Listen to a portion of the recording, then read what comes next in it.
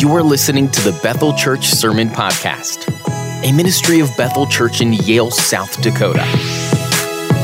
If you would, take your Bibles and turn to Romans chapter 11. Romans chapter 11. And we're going to pick up in verse 7 this morning. So if you would, stand with me as we honor the reading of Scripture together. What then? Israel failed to obtain what it was seeking. The elect obtained it, but the rest were hardened. As it is written, God gave them a spirit of stupor, eyes that would not see and ears that would not hear, down to this very day. As David says, let their table become a snare and a trap, a stumbling block and a retribution for them. Let their eyes be darkened so that they cannot see and bend their backs forever. So I ask, did they stumble in order that they might fall? By no means. Rather, through their trespass, salvation has come to the Gentiles to make Israel jealous. Now, if their trespass meant for riches for the world, and if their failure means riches for the Gentiles, how much more will their inclusion mean? Stop there. Let's pray. Our Heavenly Father, we thank you for your word. Lord, we pray that you would use it in our lives this morning. We ask that you guide us, lead us to truth. Your Spirit works a wonderful way in our hearts and in our lives this morning. That, Lord, we pray that the name of Jesus would be glorified, and we pray these things in Jesus' name. Amen. You may be seated. The section of Scripture that we find ourselves in is really Romans 9 through 11. That's this section. And some have just taken it and pulled this whole section out of the book of Romans and gone so far as to say, we really don't need it. It's a parenthesis in the whole argument of the book. I don't think that is true, but we do see how Romans 9 through 11 comes together, because that whole section is Paul answering a single question, a single objection. And that is looking at the rejection of the gospel by the Jews. How is it that God's word has not failed? And Paul proceeds then in these chapters to give 7 different lines of argument in answering that question that he opened with at the beginning of Romans 9. So in the portion of Scripture before us this morning, these verses, we really have 2 things that's going on. If you remember,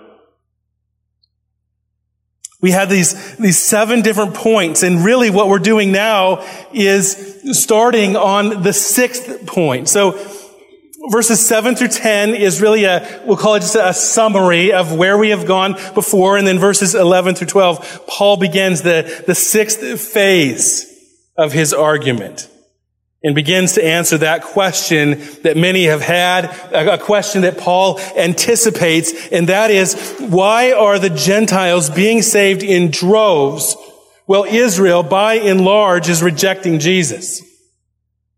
Now, certainly, there are some Jews that are being saved.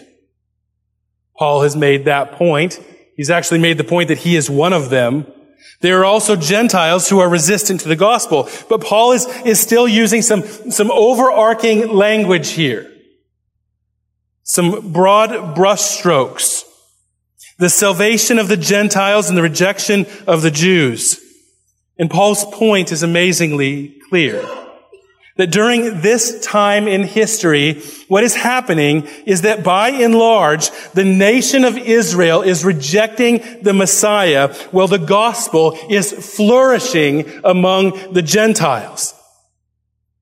Now, in the 6th stage of Paul's overall argument, the point is this. The salvation of the Gentiles, which is now occurring, is meant to arouse jealousy in Israel. It's meant to arouse them to envy and thus be a means of saving some of them. This whole line of argument is in Romans 11, verse 11 through 24. And I love this statement, these verses. We're picking it up here on a glimpse. We catch a glimpse into the purposes of God. We know that God has a purpose for everything that he does. The scripture describes him as being all wise, with ways that are far beyond us. So to understand God, to be acting with wisdom and purpose, but on the other hand, we admit that we do not always, in fact, we hardly ever see and understand the plan of God. Here, however, God tells us through the Apostle Paul that the hardening of the Jews and the salvation of the Gentiles is not without purpose. We'll get more into that in a few minutes, but this leads us to the first part of the text, and that's really a summary of where we have gone. So let's just go back to verse 6 for a moment. This is where we left off a couple weeks ago in the book of Romans. But if it is by grace, it is no longer on the basis of works. Otherwise, grace would no longer be grace. The point is clear in that text. Grace and works do not mix.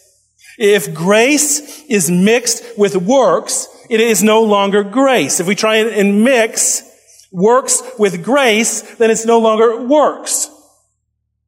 It's just common sense. You can't work for something and then have it given to you at the same time.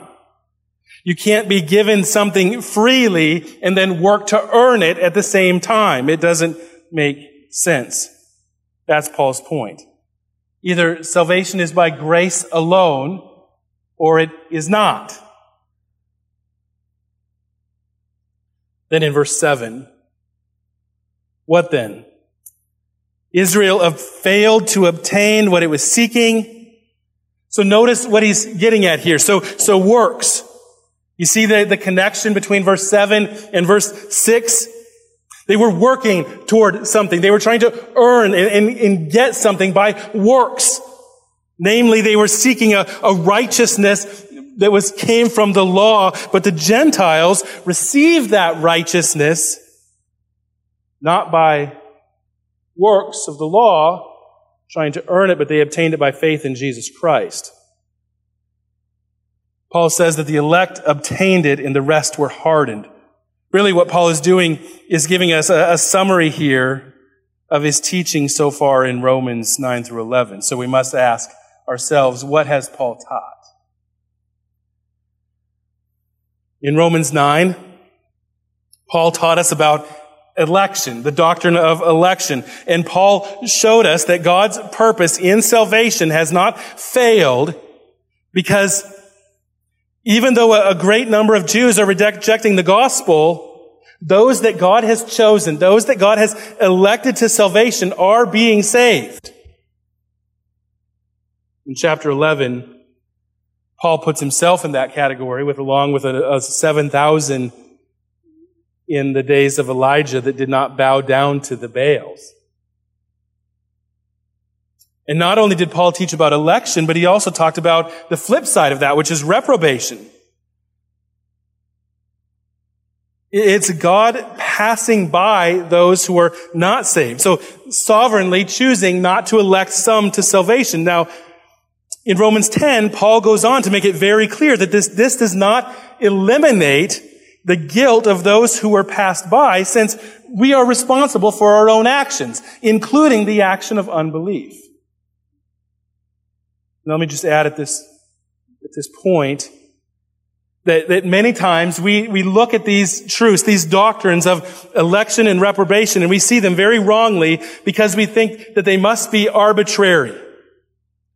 We think of God as picking up a flower and plucking off petals, saying, I love you not. I love you not. He sees people and says, I choose you, but I don't choose you.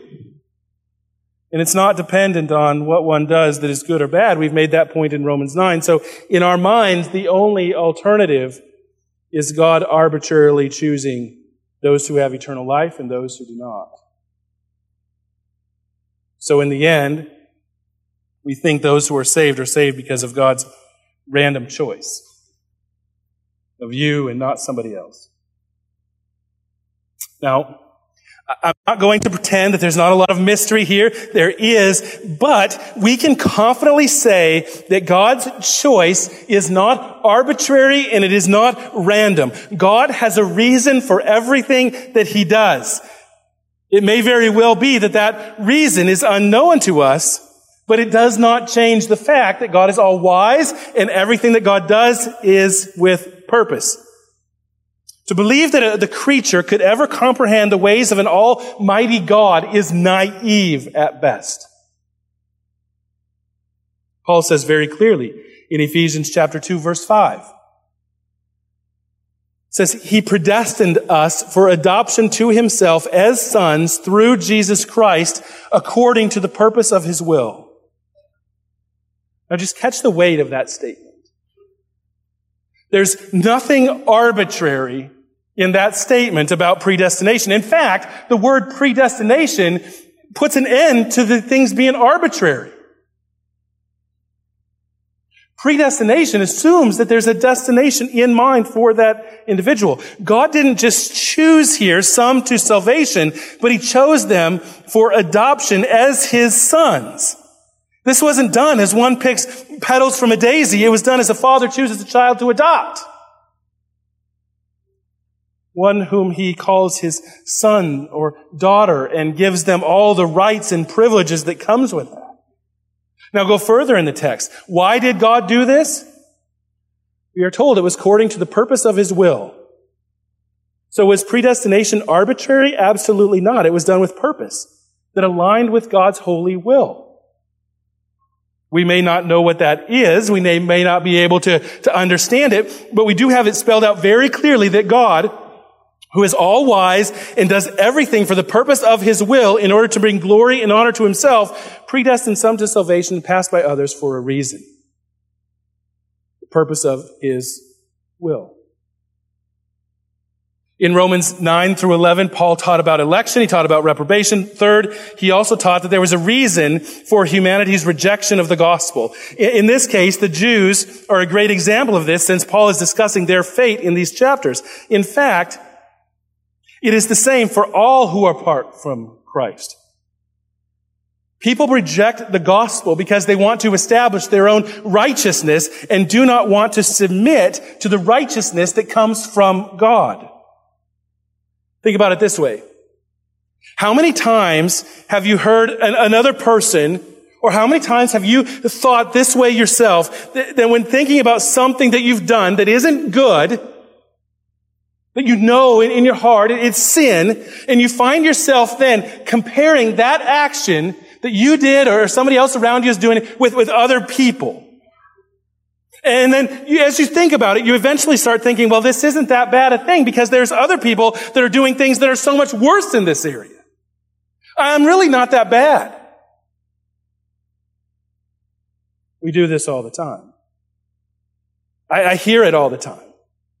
When I talk with people trying to establish their own righteousness or convince me or whoever in one way or another that their sin is justified because there are others who do the same thing or other things and they do them worse. My friend, we need to see this for what it is. It's a lie from the devil. Here is the fact. The righteous standard that we will be held against isn't the righteous standard of others or ourselves. The fact is, it doesn't matter if we lie less or steal little or lust infrequently.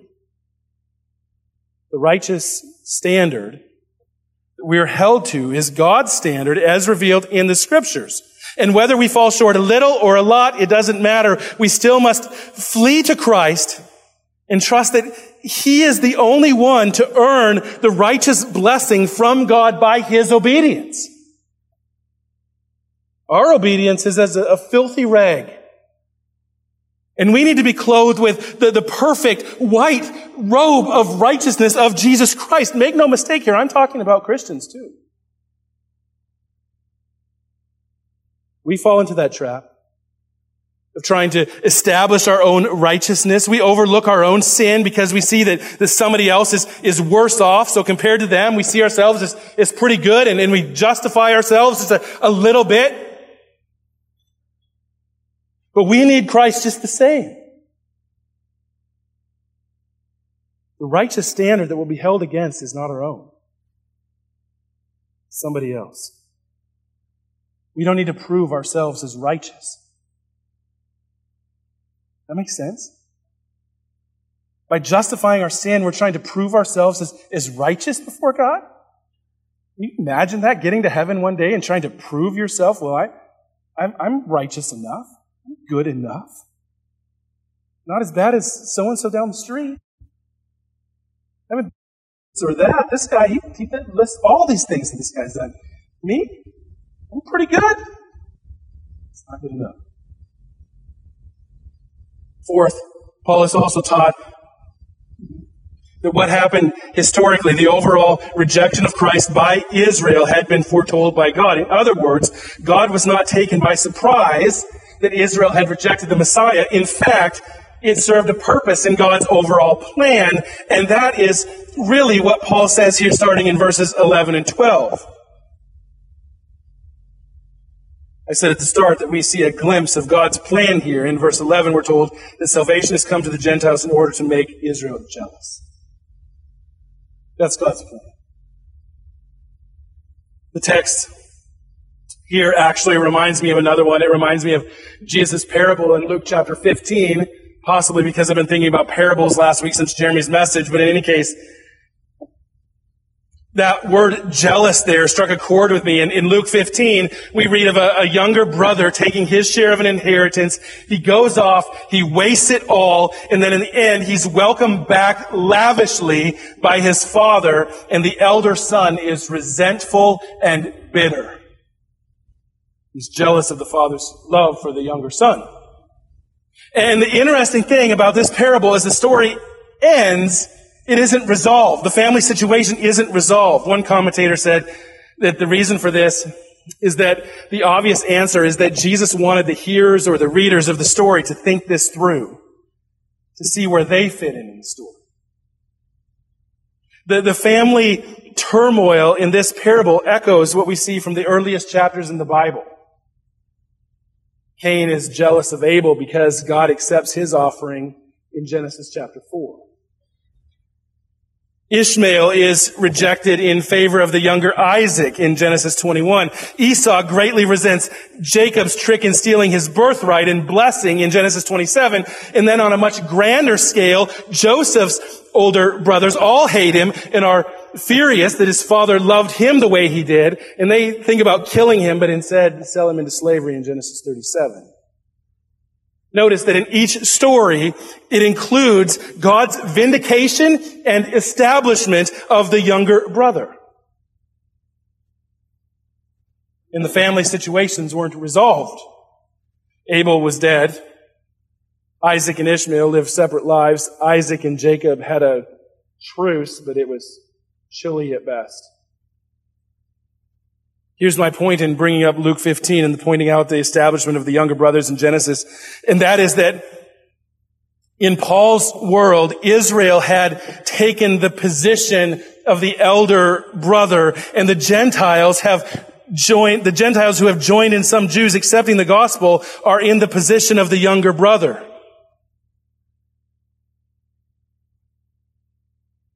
Can't you see this in the story of the lost son being played out in the nations? Israel, by and large, will say to God, what? You've accepted them, you've loved them this way, that you would offer them salvation, that you would give them all the rights and the riches and the blessings that belong to us, your chosen people. You would do this for them? And they would get jealous and they would long for that. And ultimately, we're told, it will lead to their salvation. That's God's purpose. It's a jealousy that would propel at least some of them, more of the Jews, to faith in Jesus Christ. In fact, Paul says, this is precisely what God is doing this for. This is his plan.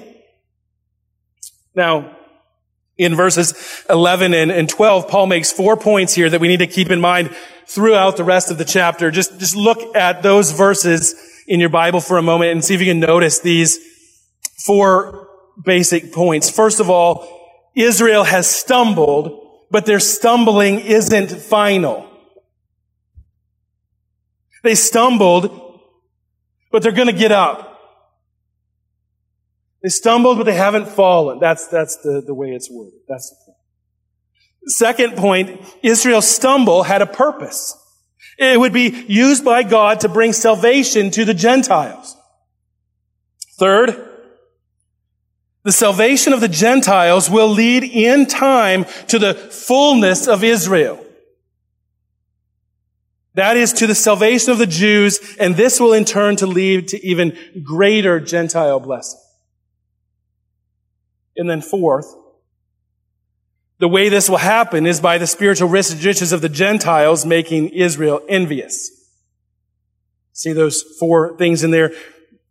In other words, the Jews will see what the Gentiles have, recognize that these blessings were intended for them, and they will long to have them too. That's the point. So look at this in terms of 2 different categories. Gentile salvation and then the salvation of Israel. So the first 2 points that we talked about just a second ago are unquestionably true. Israel's rejection of Jesus and their rejection of Jesus resulted in the spread of the gospel to the Gentiles. Those 2 things are without a doubt true. And don't misunderstand what I'm saying here. I'm not saying that before this, Gentiles could not be saved. That's not what we're saying at all.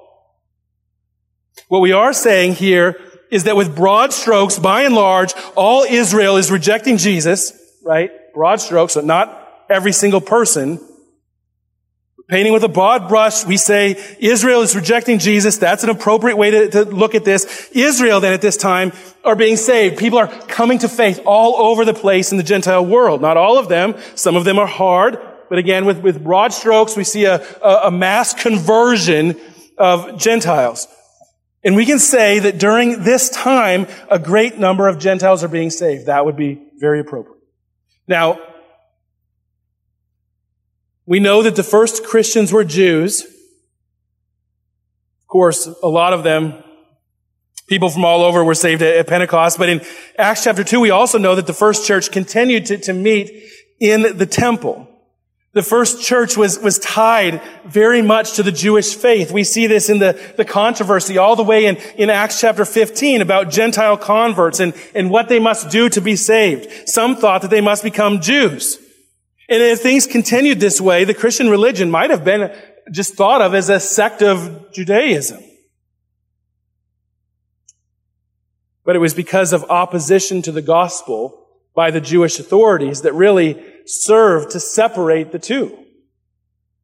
In Acts chapter 4, we see how Peter and John were brought before the Sanhedrin and threatened harm if they didn't stop preaching Jesus. In chapter 5, we learned that the apostles were arrested and beaten for continuing to preach Jesus.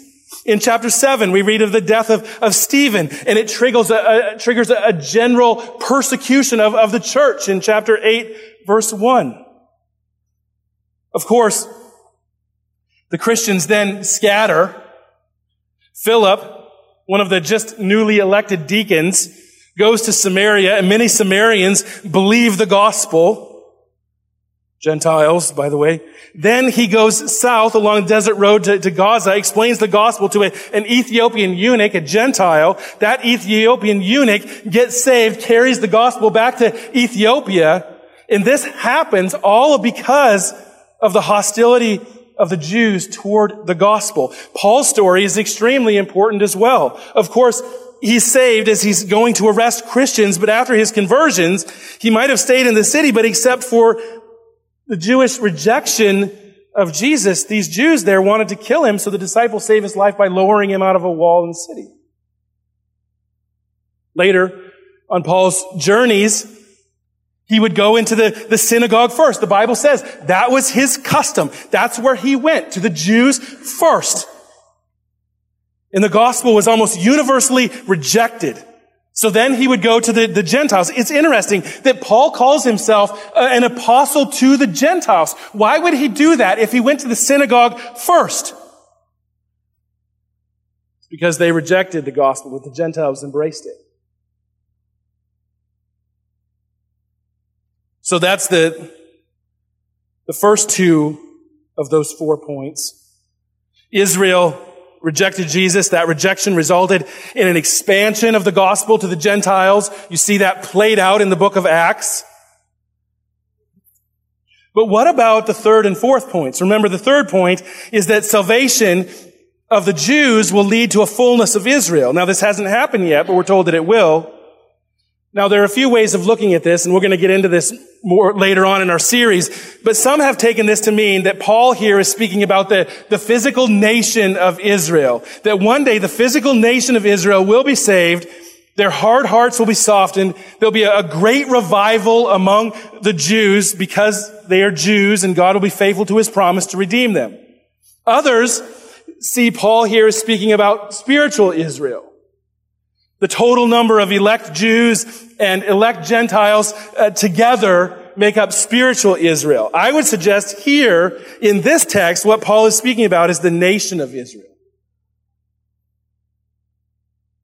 I think later on he turns to spiritual Israel, as he's already done at the start of Romans 9, as he makes the point that in the end of the section how he can say that all Israel will be saved and God's word was accomplished. He does turn to what he terms as spiritual Israel, but here he's talking about the physical nation of the Jews. He's saying that the jealousy of these Jews will ultimately lead to hearts that are softened, and with a broad stroke, we'll say that Israel is embracing the gospel, just as we've been saying about the Gentiles now. Their hearts won't be hard anymore. They'll be accepting the gospel. The time of great hostility will be over. That's how I understand the third point. What about the fourth point? This is where things get a little bit interesting. However we understand the salvation of Israel, we understand that it has not happened yet and that it will happen as Israel sees the spiritual blessing or riches of the Gentiles and they become envious. Now, notice this. Notice how this is going to be played out. We're Gentiles, by the way. Just make sure we're all, most of us anyway, in that category. In other words, the way in which Gentiles live in dependence on the gospel provokes the nation of Israel to jealousy. The Jews want what the Gentiles have. But as one scholar said, Gentile Christians have not lived in a way that would provoke anyone, let alone Jews, to envy what they possess. End quote. So the question is, does our conduct as Gentiles lead Jews to desire what we have? Or, a little bit broader stroke, does it lead anyone to desire it?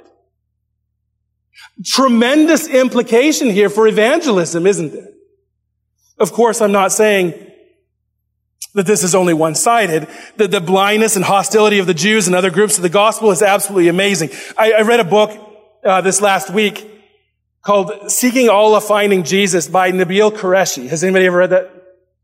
A great book. I would challenge you to read it. But here's this guy that is so steeped in his Muslim religion that it just took so much time for him to admit it to himself that he needed to trust in Jesus. The evidence was all there. Everything is pointing to this. He needed to be convinced of more than just facts. He needed to change his heart that was hostile toward the God of the Bible for so long. Having said that, there were several people in his story that both presented the truth of Christianity to him, that were patient in answering his questions.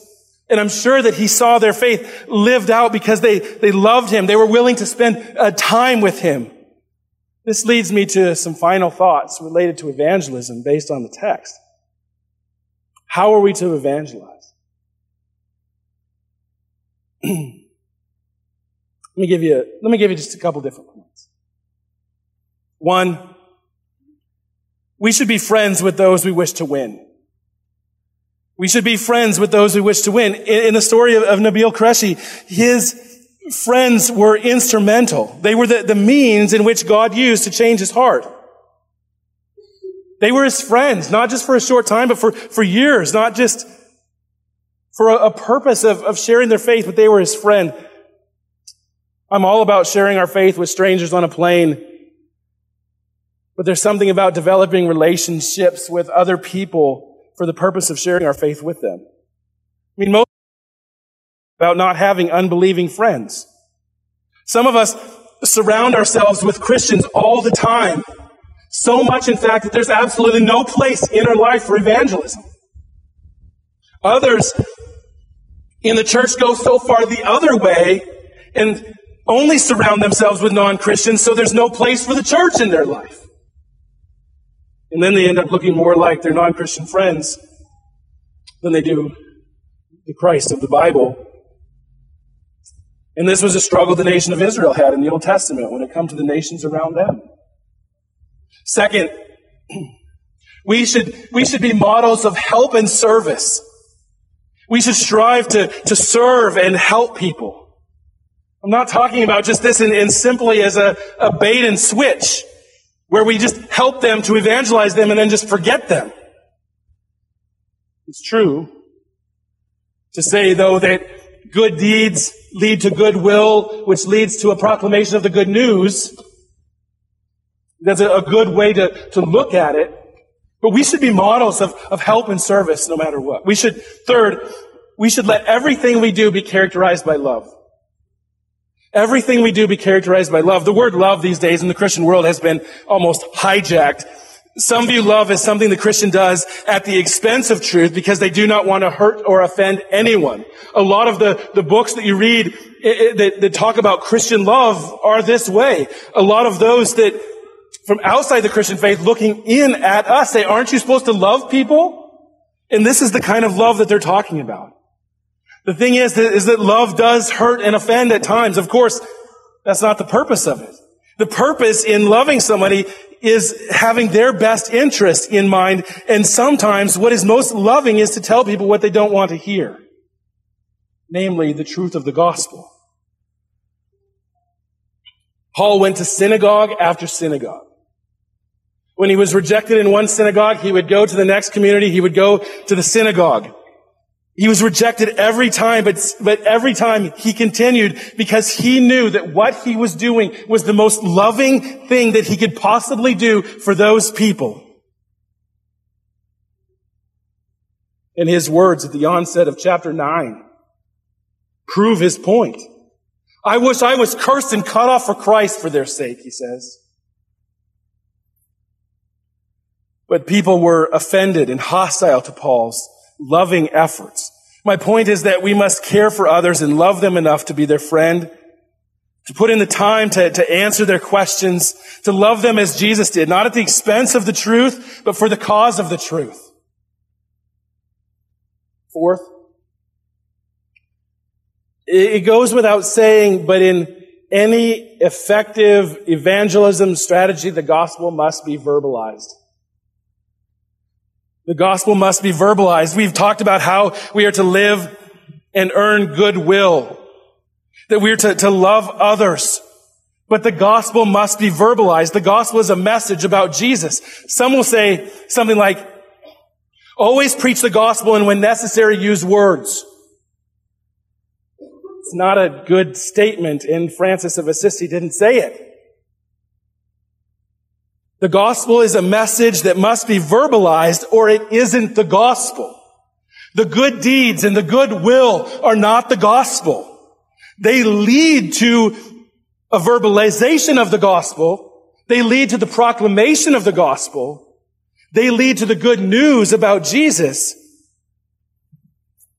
The message that Jesus lived a perfect life, that he died for our sins, that he paid the penalty for us, and then rose in victory over our sin and death. And if we trust in what he has done, we will inherit the blessing that he earned for us, not the wrath that we deserve.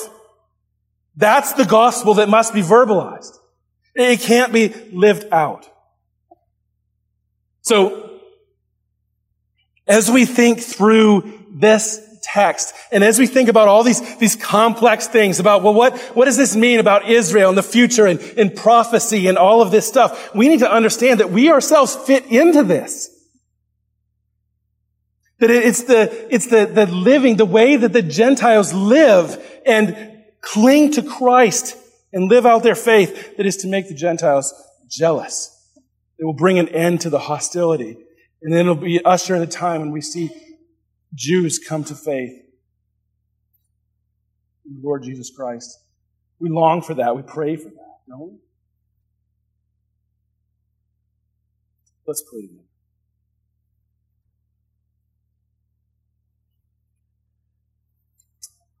Our Heavenly Father, we thank you so much for your word to us. Lord, we pray that you would bring this about, that we would be people who are so devoted, that we make friends with people who are not Christians, that we act in love, we're models of help and service, that we verbalize the gospel, that people will see what we have, that we care so much about others, to learn and be able to answer their questions, and the way we interact with others, we pray, Lord, that people would long to embrace the gospel. Lord, we pray that we would see in our life an end to the hostility of the gospel by some groups. Lord, we pray that you soften hearts. We pray that people respond to the gospel. Lord, we pray that you do that in our community. We would see just an amazing effect of the gospel proclamation that goes on. We pray these things in Jesus' name. Thank you for listening to this sermon resource from BethelMBChurch.org. If you'd like to learn more about Bethel Church or find other resources, please visit our website at BethelMBChurch.org. Bethel Church exists to bring glory to God by promoting the joyful worship of Jesus Christ both here and abroad.